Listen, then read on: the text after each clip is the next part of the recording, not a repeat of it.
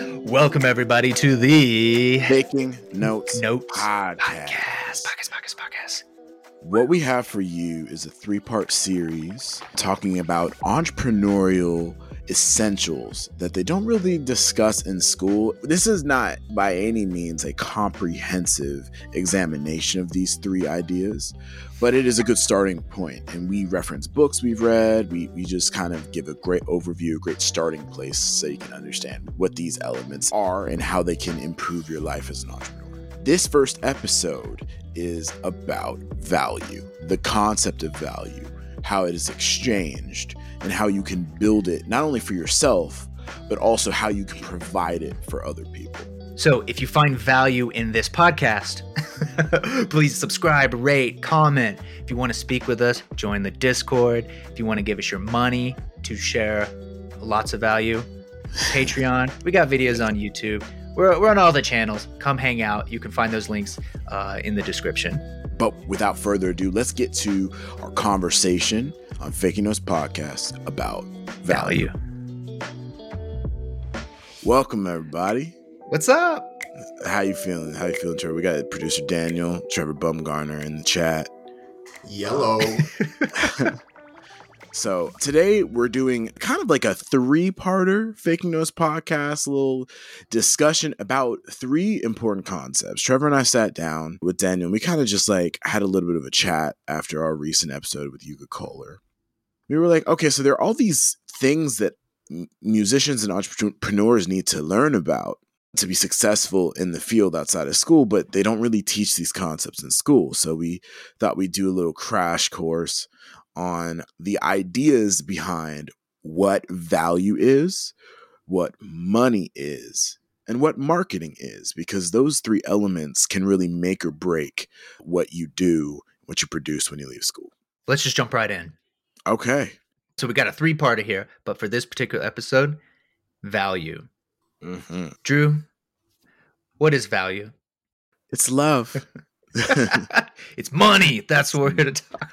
Well, value, like, it's an abstract concept because value is intrinsic to every human being. For instance, you value Shiloh way different than I value him, or Daniel, who's never even met Shiloh. He probably would trade Shiloh for like $3 and a pack of cigarettes, right? I mean, I would trade him for more. Yeah.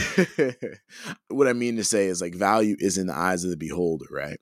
And so one way to measure value that humans have developed over time is this concept of money, right? But before we jump into money, value can be defined by a lot of different elements. The way I think about it is like work, effort.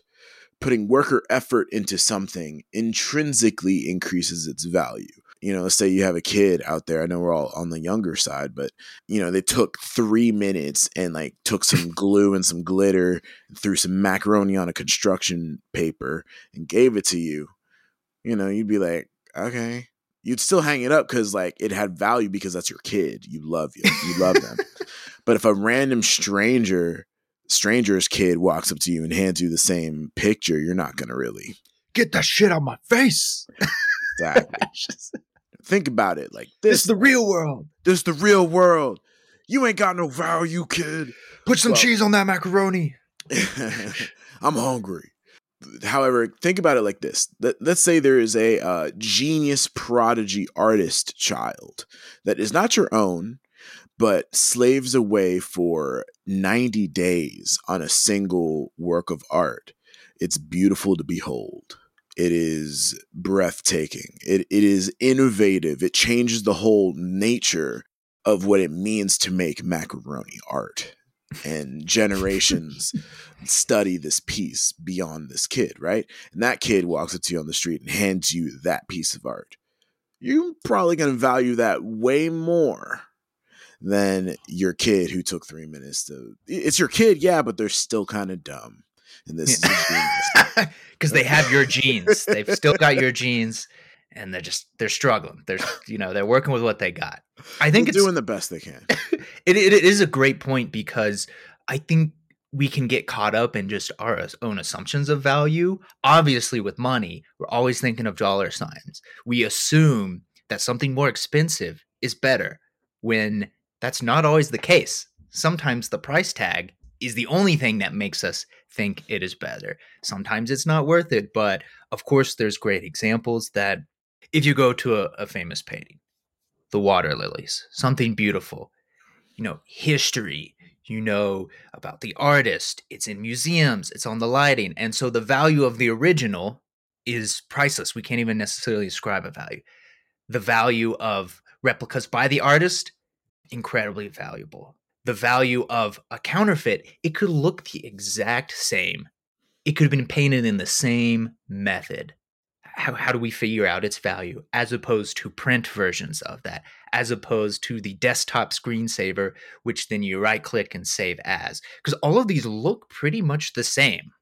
It is the same piece of artwork, but yet depending on what tier you're at, it has a different set of value. So what we think is interesting, though, is it's kind of easy to ascribe it to art or trading cards as opposed to the real person out there on the field hitting the baseball. How do we figure out value for ourselves? Because we're out here working, we're out here trying to create priceless things. But depending on what we're putting in effort into our craft, for us, it's music. Well, what is the value? Can I actually speak to that a little bit? Because there is, like in part 3, we're going to talk about marketing. There's a book called The 22 Immutable Laws of Marketing. And I think it actually has a lot of really interesting clues as to how you can value a product or service. And one of those things is about being original, being a first. In your example of like Claude Monet's water lilies, he was one of the first impressionistic painters to paint in that way. And it was unique for the time. And so that uniqueness, that newness, and the amount of time and imagination and effort it had to create something that was brand new, that is all baked into the value. Replicating something that somebody has already done takes a proportionally fractional amount of effort. Therefore, the value isn't the same. Well, there's a quote by Albert Einstein saying, imagination is more important than knowledge. Knowledge is limited. Imagination is endless. When you talk about creating value, we squelch kids' imaginations, but your imagination is your most valuable resource because that is how you create new things. So I think when we talk about value, it is also a conversation about creating something that is new, that can be provided as a product or service, which I think can lead us into our little next segment of the conversation. When you are a musician, what are you doing, Trevor? Crying, drinking coffee, and scrolling Facebook. Yes. Oh, like in value. Yeah, yes, and yes. So there are all these different types of things are kind of somewhat melded together. It's a weird melting pot to figure out what is like the value, as in money-wise. What do I charge? What is the value of my time? What is the value of the time I've already put in towards the craft? There's, of course, that old story, proverb, so to speak, of the locksmith. He gets a call. Hey, can you come? I'm locked out. Please come help me. The locksmith shows up, opens the door in 2 minutes. And it's like, that'll be $200. And the person's like, what? Are you kidding me? $200? It only took you 2 minutes. I could pay someone else and they'll come fix it. And he's just like, yeah, but I spent 25 years so that I could open that door in 2 minutes. And so you're paying for that built up time. And for musicians, it all kind of depends. It'll always be this balancing act. There are definitely guidelines and charts that can help you figure out your value and how it fits the needs of the client, so to speak, and how it fits the needs of yourself. Do you value what you're about to do? Do you value putting in effort into this? But for me, it kind of just boils down to like when deciding on specific projects. So we're really in the weeds. I'm thinking of like the value of, do I say yes to this? I value someone in order. It kind of needs to check all 3 boxes or heavily check 2. Can I grow doing this? Will I learn something new from this experience? Does it benefit me in that way? Number 2, how much time is this going to take? Because time is our most valuable resource. You cannot get it back. Science has not afforded us the opportunity to ever get time back. And then 3, money. But here's the thing. So this is 1, 2, 3. There's probably, 4 through 500 beneath that. Money is top 3. That is a huge part of this, because what does money allow me to do? Money can allow me to have more time. Yeah, I can use money to buy, in air quotes, the other 2. So I value all 3, 1, 2, 3, but that's not the end of the checklist. That's the highest part of the checklist. Having more money means I could afford to have someone help me with something else. I can afford to eat.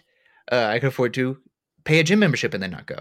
And then, but also having more money, what does that allow you to do? That allows you to say no to more things that take up your time. That also allows you to say yes to things that could really fulfill number 1, that could really fulfill growth.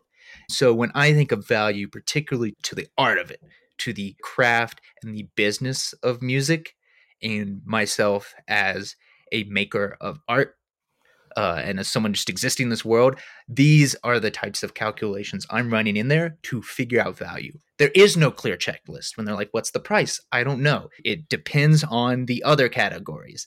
And so once I take that in there, that's the equation that kind of pops out in my mind. And that will change over time as you grow.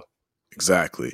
That's a really wonderful perspective, Trevor. And you're coming from the composition side, from the musician side.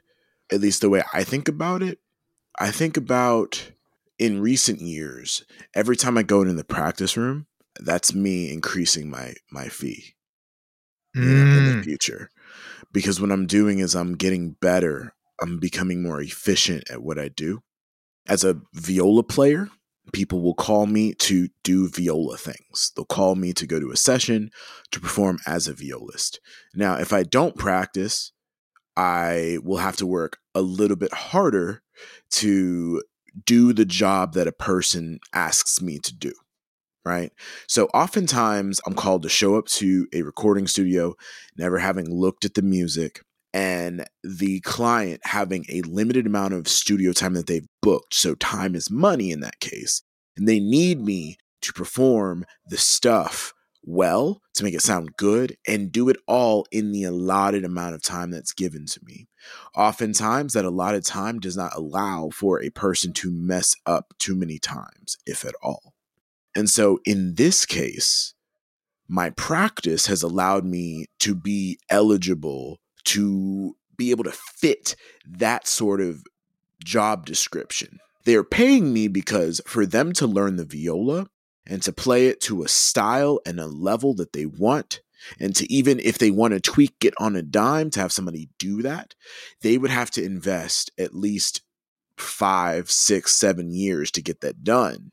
But here I am, I have somebody who's invested 20 years in my craft. One thing that we don't really develop as a concept of value is the value of your efficiency. When one is able to do something quickly, one is able to do something in many different permutations and in different ways. And so the thing that I want you to walk away from here, Faking Fam, is if you're not sure of what value is, your ability is just one metric of value, right? If you practice your hardest, you practice your heart out, you're just expanding one metric of your value, but there are other ways you can provide value in the future. Another one is marketing. People hire me because I have an audience. So that's another extension of value I can provide their product or service, right? And so if you want to start making more money, which is what we're going to talk about next episode, find as many ways you can provide value for your clients in as many verticals as possible. But at the core of it, you need to focus on one silo, which is for you, Trevor, it's composition. For me, it's viola. For whomever is listening, if you're a producer, your catalog of tracks, right? You got to be making more beats if you want to be a producer, because you don't know what your client is looking for. If you want to put stuff in the sample library, you got to provide more product. So that's just kind of how I think about it as a musician. I love it because it is very important to realize that there is more to you than just your instrument. That's how we can get caught in that depressive stage, because when you're not just playing so right, or you go out there and you lay out a stinker and you're just down on yourself because that's your identity. We need to remember, and obviously, if you guys are listening to this podcast, is what we're all about, being able to expand. I think it's very important to get really good at that thing, because it can allow you, like, once that's really going, that kind of breaks through the ice. It's the snow piercer. And then everything else is all the rest of the train. I'm excited. The third season of Snowpiercer's coming back. So, I was like, that was a reference. That was a very specific reference. Good, great movie too. But being able to increase your value in different ways, it really helps. Our previous couple of guests have done that, particularly Yuga. When conducting's not working well, or to the level, I mean, it's always working great, but when it's not to the level, or it doesn't feel like it's progressing, he's improving in computer science, improving in crypto. When that maybe gets stagnant, he's like, I need a change. Conducting's going up. And I think that's between composition and music contracting and this podcast and all the things we try to do, is that, at least for us, it feels healthier, because you will always feel stagnant. There is no linear growth. It's going to be a wobbly path. And so when you're in the dip of one, you still push forward, you still put in time, but it can at least allow you to feel that sense of improvement elsewhere. So with value, there's lots of different things. Obviously, one of the biggest points of value that you can have in this industry, but in pretty much every industry, like good luck finding an industry that doesn't need this, is the value of relationships. It's super important. And that value of having relationships can also feed back into time and money by having great connections and, like, getting on, like producer Daniel, that relationship to come in here and help us out. It helps in other verticals. Having good relationships with people will straight up just get you money. And we're not talking about raw, like, oh, I've moved here and I got a network so that I'll get the call from so-and-so and I get to go to the studio. Yes, that's nice. But as a lot of our studio musician guests have come on here, you don't just come in and, like, give me to so-and-so right now. Like, I need, like, gigs. Like, no, what do? You go there, you be personable, you be someone that you'd want to recommend. Like, you go in there, it's like, wow, I really like them. They're fun to be around. They can play really well. They'll show up on time, and they won't embarrass me for recommending them.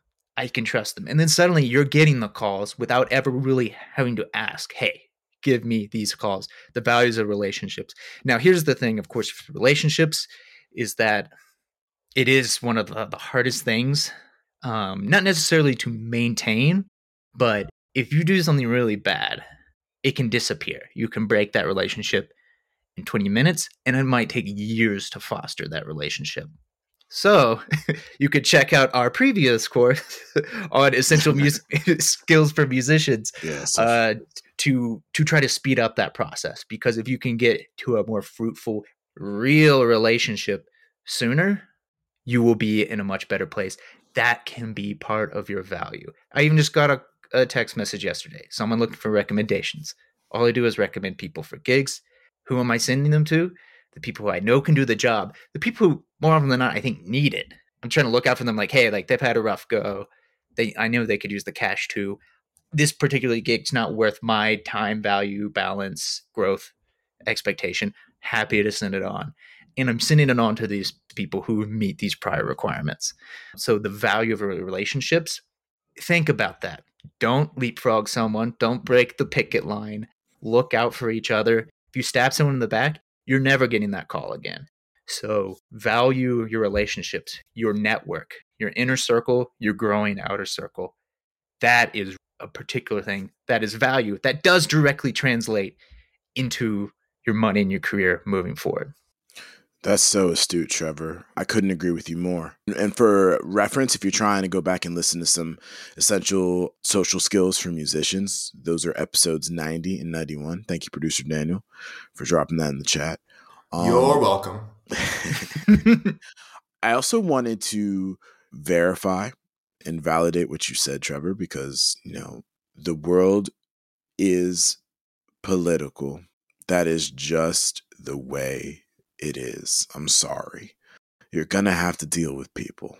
So if you come to that realization that no matter what you do, you're going to have to deal with people, if you just accept that as fact and then focus on getting better at that one thing, you would be so surprised what it does for you in the future. Now, part of, getting along with people, and we talked about this, is developing yourself so that you can be useful to other people.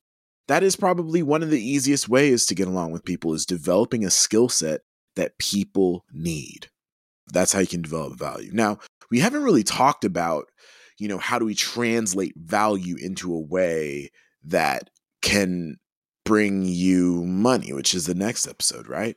So let's just talk about briefly a couple of different ways that we can solidify and crystallize this ethereal concept of value into tangible things like money and relationships. Well, for one, entertainment. If you entertain people, if you are entertaining, that is value. That is value to somebody. You can bring your entertaining capabilities to social media. You can bring that to your gig, make everybody laugh. You can bring that to social gatherings. So if you're the funny dude, you're always getting invited to dinner because people need to laugh, right? That kind of goes into comedy. If you can crystallize your wittiness into funny skits for social media, if you can crystallize your wit into planning really fun trips and outings for people, that is another way to build your social value. And we also have to address social media and the elephant in the room. Social media is social media. What? Social media. What? If you have no social skills, you won't grow on social media. What a concept. But it's true. Another aspect of social interaction is education. And it's actually underestimated, at least in America. We have this perspective that educators aren't valuable, which is really depressing. Educators aren't valuable until they're college educators, and then it's too valuable.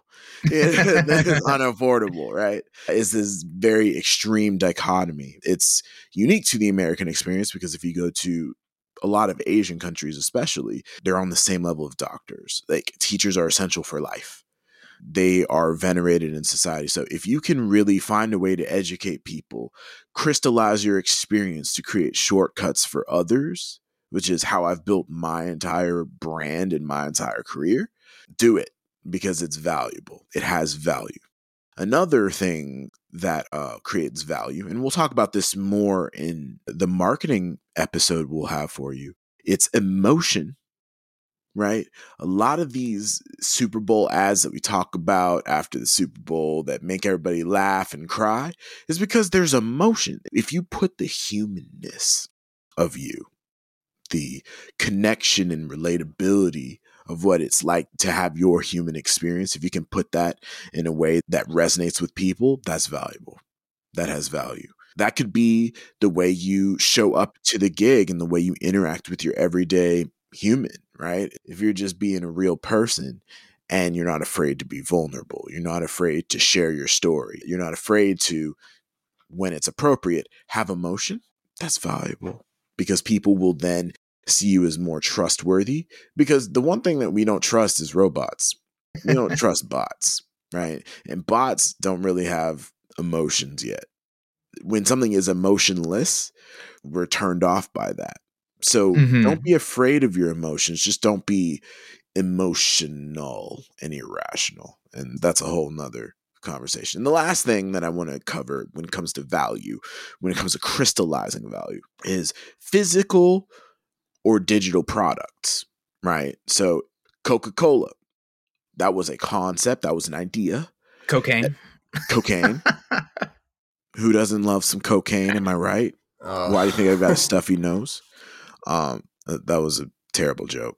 I don't do cocaine, just for the record.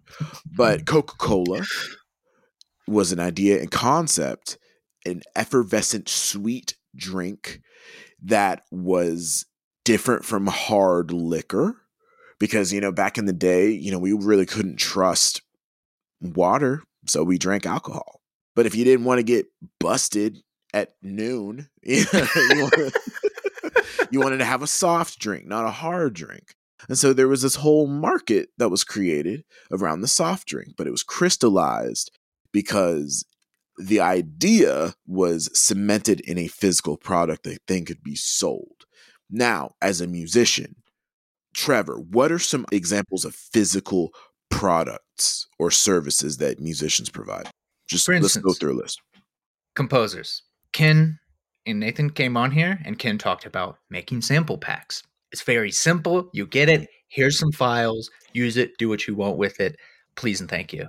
Selling tracks. People will still buy CDs, but I don't think you have to go out and do that. But people can come out and buy your tracks online. It's very easy to do. You've got other monetary things like streaming, but as far as physical products, vinyl. Obviously, vinyl.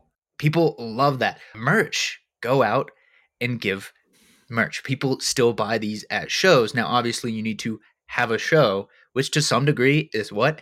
A physical product. Exactly. Of it having people attached to it. Drew, do you have any like specific examples that come to mind? Yes. Tools. We realize that we're like, oh yeah, of course, but we don't think about it outright. Tools for the music, instruments, strings, hair, bows, mouthpieces, microphones, interfaces, preamps, amplifiers, pedals, cables. Those are all physical products that people have created and sold for money because they're valuable because they facilitate the act of creating music. So we often think of products as like the end result of our efforts, but what are the things we need to do to create the art? That's also something, right? So one way to think about it is like, think about your everyday life, right? Go from the very beginning of your day when you wake up. Think of everything you're using, not just like the end result of your day, the things you did, but like who made your sheets? Who made your bed? Who made your toothbrush? Who made the toothpaste? Who farmed the eggs and the avocados? Who created the hot sauce? Who packaged the coffee beans for your coffee, right? Who stitched together your clothes? Who stitched together the leather seats in your car? Who manufactured the chairs you sit on? Just having this exercise and just being more aware of your surroundings and the things you use every day, and then try to think about what a musician's day looks like. What are the tools they're using? Can you create a new tool for them? What's a problem that they're going through on an everyday basis? What's a problem that you're going through on an everyday basis that hasn't been solved yet? Can you make a solution? Have you made an ad hoc solution that's kind of quirky, but nobody else has done yet?